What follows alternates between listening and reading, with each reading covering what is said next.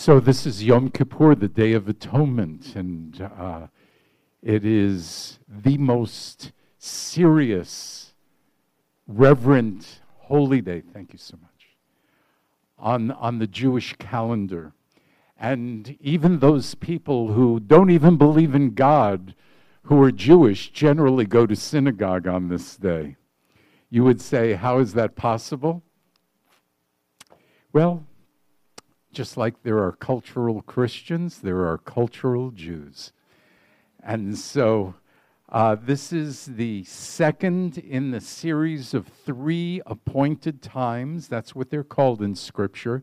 They're not called feasts or festivals. They're called appointed times. And this is the second. The first one was Rosh Hashanah 10 days ago. And in 5 days, it's Sukkot. And so tonight is Yom Kippur. And so let's look at Leviticus 23. There are 2 major portions that speak about Yom Kippur in Scripture. One is Leviticus 23, and the other is Leviticus 16. Let's look at 23. Would you read it with me, please?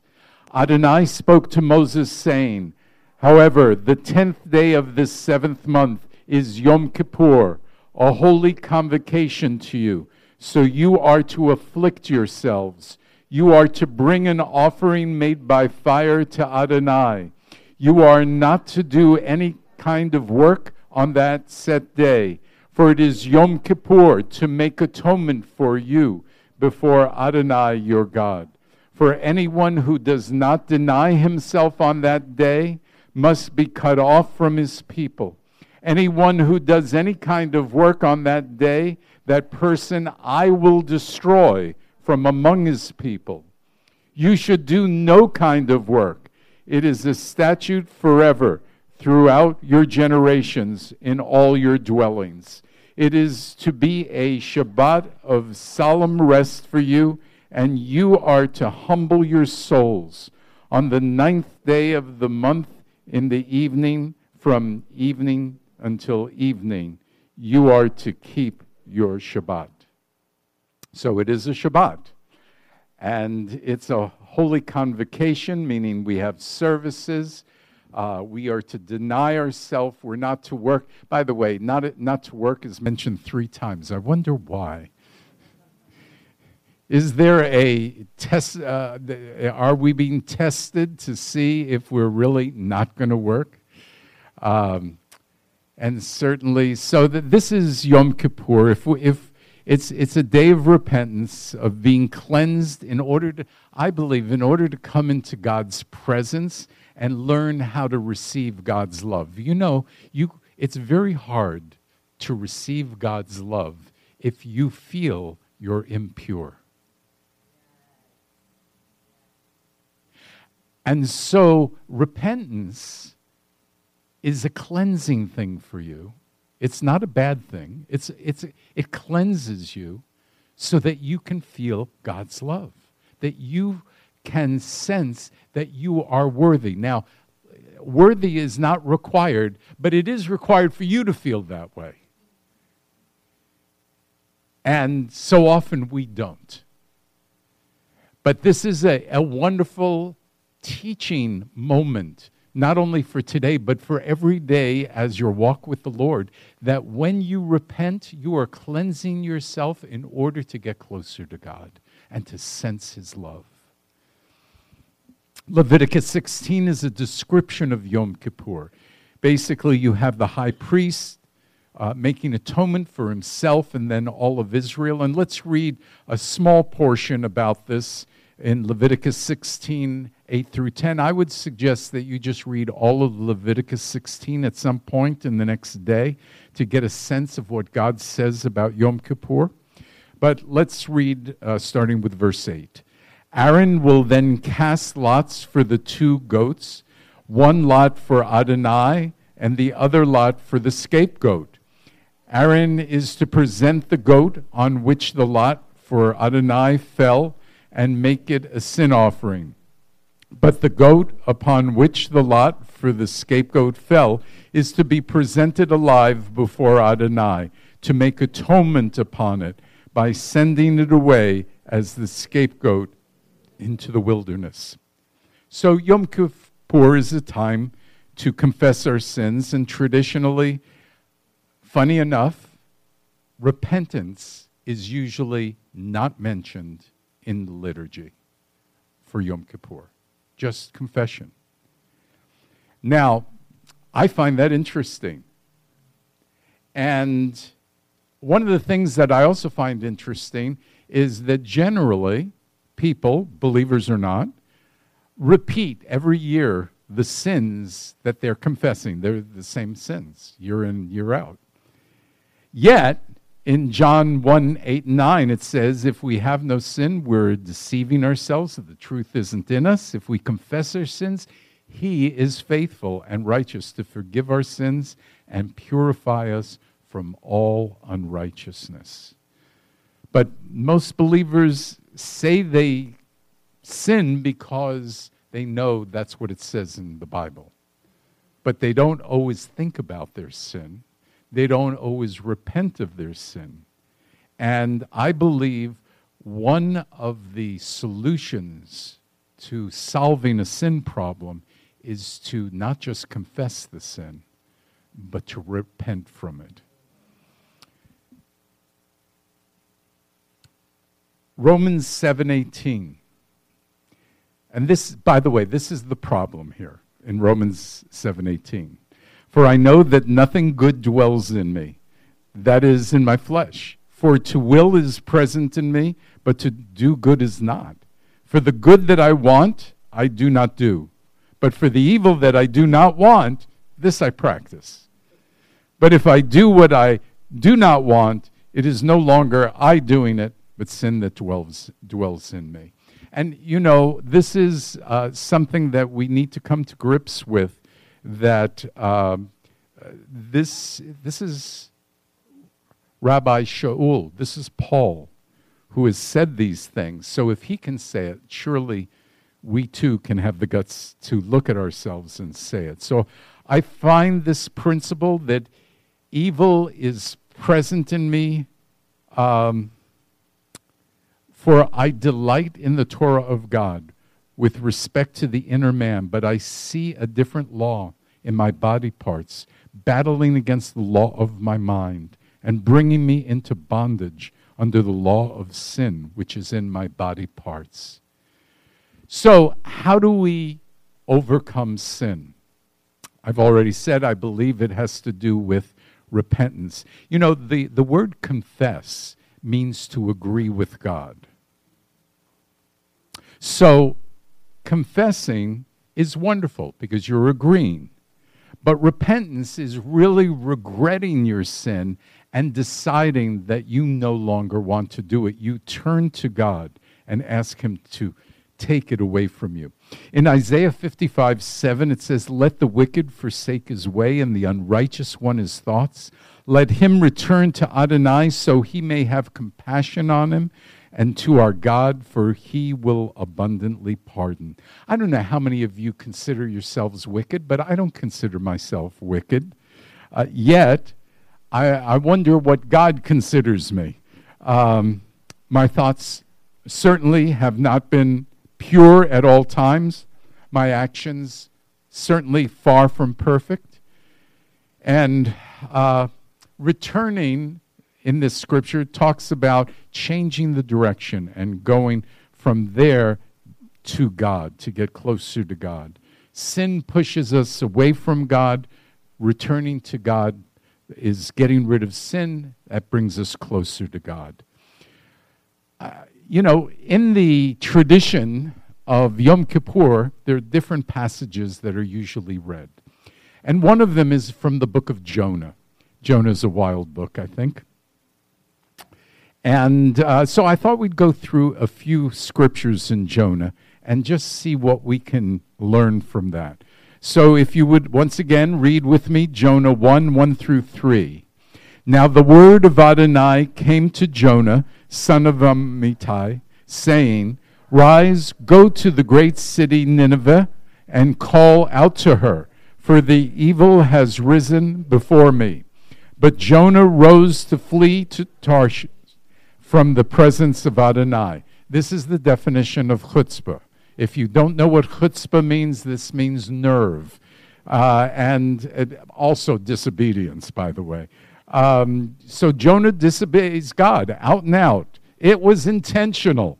If he loved God at that point, which is possible, Jonah loved himself and his will more than trying to please God. So in verse 1:9, he said to the people on the boat, we're already on the boat, and there's a storm, and he says to the people on the boat, I'm a Hebrew and I fear Adonai, God of the heavens, who made the sea and the dry land. And I'm thinking, I read that verse and I go, as we do in our modern vernacular, really? You fear God? I don't know why you wouldn't obey if you feared him, but okay. Jonah 2:2, then Jonah prayed to Adonai, his God, from the belly. By the way, they threw him overboard. And immediately the seas calmed. And so now we're in Jonah 2:2, where he's in the belly of the fish. Then Jonah prayed to Adonai, his God, from the belly of the fish, saying, from my distress I cried to Adonai, and he answered me. Gee, would you think he's in the belly of the fish? He's distressed? Yeah, I would think so. I mean, if you're not going to pray then, you're not going to pray. And in verse 5 of chapter 2, it says, and I said, I've been banished from before your eyes, yet I will continue to look toward your holy temple. Well, I realize that is sounding really good, but in my opinion, this was not Jonah's heart. I mean, he should have said something about God himself, not the holy temple. Yes, the temple was holy, but you would think that he was trying to say he's going to follow God's teachings, but really, this was just didn't seem to be his heart. In verse 10, but I, with a voice of thanks, will sacrifice to you what I vowed I will pay. Salvation is from Adonai. I think Kol Nidre would have been great for this guy, because he could have disavowed his vows right immediately. Because, I understand what he said, but his actions are not connecting to what he's talking about.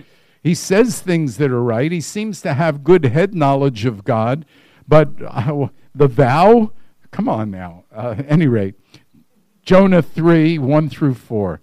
Now the word of Adonai came to Jonah a second time, saying, rise, go to Nineveh, the great city. By the way, he was spit up into the shore by the fish, and he must have smelled great, right?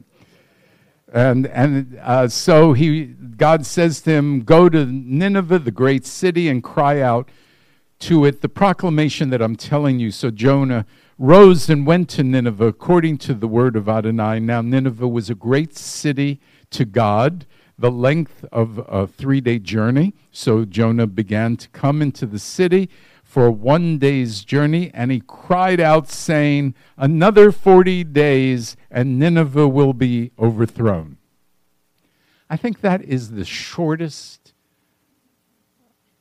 thing that God has ever told anybody to say. I mean, you would think that God had a whole message prepared for the city. And he gave him 8 words.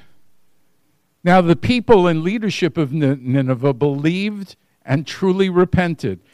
That had to be God, because I don't know in those 8 words that anybody would have been convinced of anything. They didn't know necessarily who Jonah was, nor did they know God at that point. And yet the people and the leadership of Nineveh believed, and they repented, and God poured out his grace. So Jonah 3:10, when God saw their deeds, that they turned from the wicked ways, God relented from the calamity that he said he would do to them, and did not do it. So one of the things that we learn here is that God wants everybody to know him. And that if they are willing to repent, If people are willing to repent, God just sees their heart, and he will listen to their voice and trust him. And so if they trust him and if they listen, God will listen to them. And I think that's really important for us, because sometimes we say, is God really listening to us? Does he even hear us? Is anything going on up there? But God is saying absolutely. And sometimes we have to wait a bit. So Jonah, in chapter 4, verse 10, Adonai said, you have pity on the... So what happened was, Jonah had this issue. He still was not happy with God. He was not happy that 120,000 people repented, and that was the largest revival in all of Scripture. None of that seemed to be what he cared about. And so he was having a pity party out in the desert, and God gave him this plant. But then the next day, God allowed the plant to die. And so Adonai says, you have pity on the plant for which you did no labor or make it grow, that appeared overnight and perished overnight. So shouldn't I have pity on Nineveh, the great city that has it in it more than 120,000 people?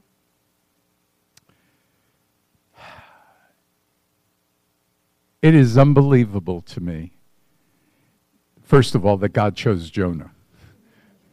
Second of all, it was unbelievable to me that after having more success than anybody else in Scripture in bringing people to God, Jonah was just as unhappy afterwards as he was before. And there are a couple things we can learn from this. First of all, despite what you'd like to think, God can use anybody. Because we want to pick good people. We want to say, okay, you are a good person. I'm sure God has chosen you. And that person over there, God, I mean, I don't even know what they're doing in the synagogue. I hope they're repenting because their life is a mess. Well, God might choose to use that mess. He chose Jonah, who just seemed like a complete mess. And probably you wouldn't have liked him a lot. He was sad.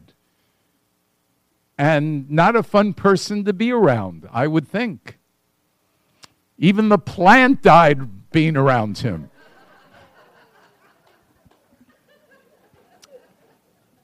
So, but God used him, and so we should not judge people. I really believe that it's important for us not to judge people and just handle. Yom Kippur is also about yourself and God. Everybody else, no. It's me and God. That's it. Jonah understood his sin, but nowhere in here did he repent. Jonah put himself first.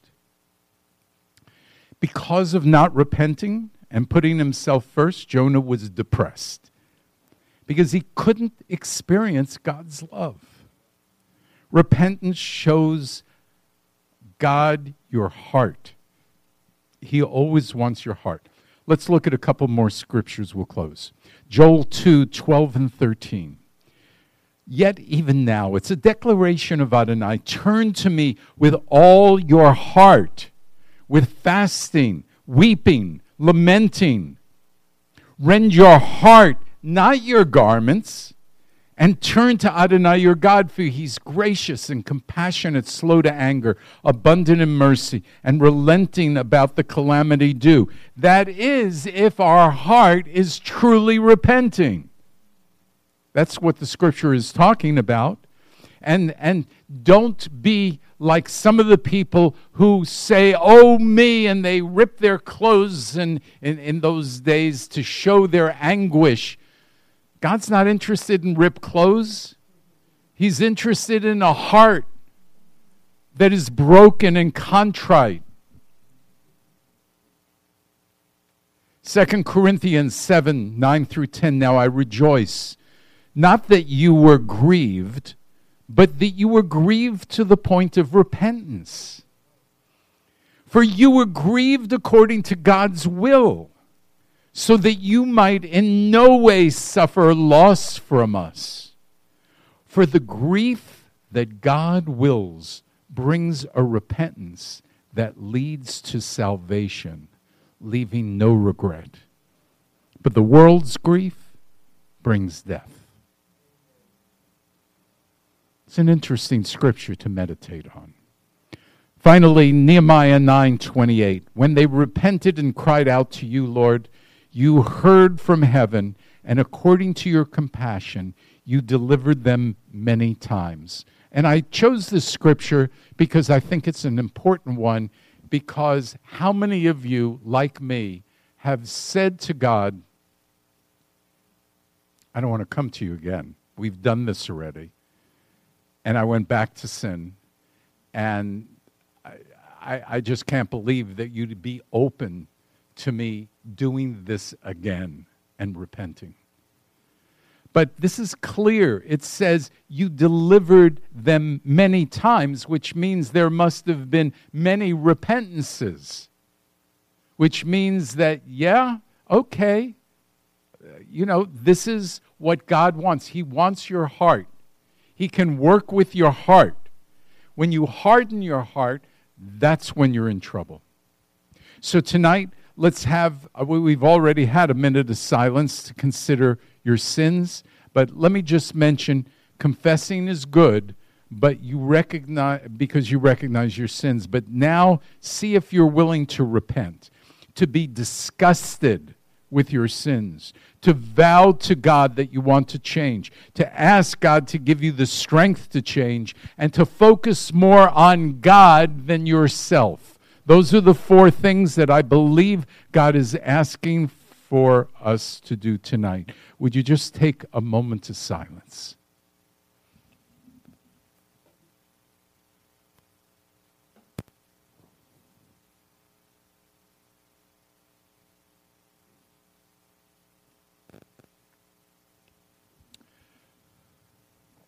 Father, I pray for people who are realizing the power of repentance, but also the need for repentance.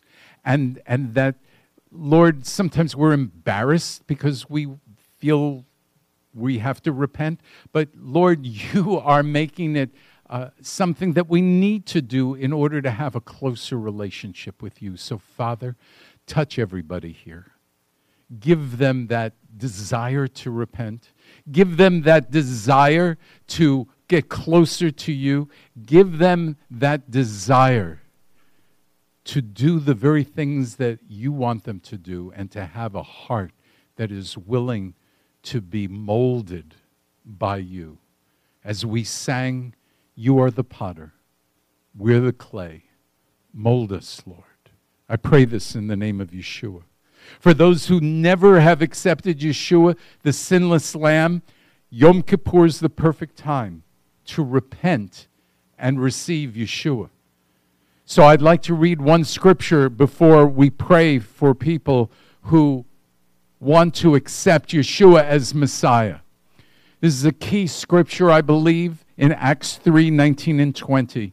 It says, repent, therefore, and return, so your sins might be blotted out, so times of relief might come from the presence of Adonai, and he might send Yeshua the Messiah appointed for you. So here we see that if we repent and decide, because part of repenting is to return, our sins are going to be blotted out. And we're going to have a time of relief, or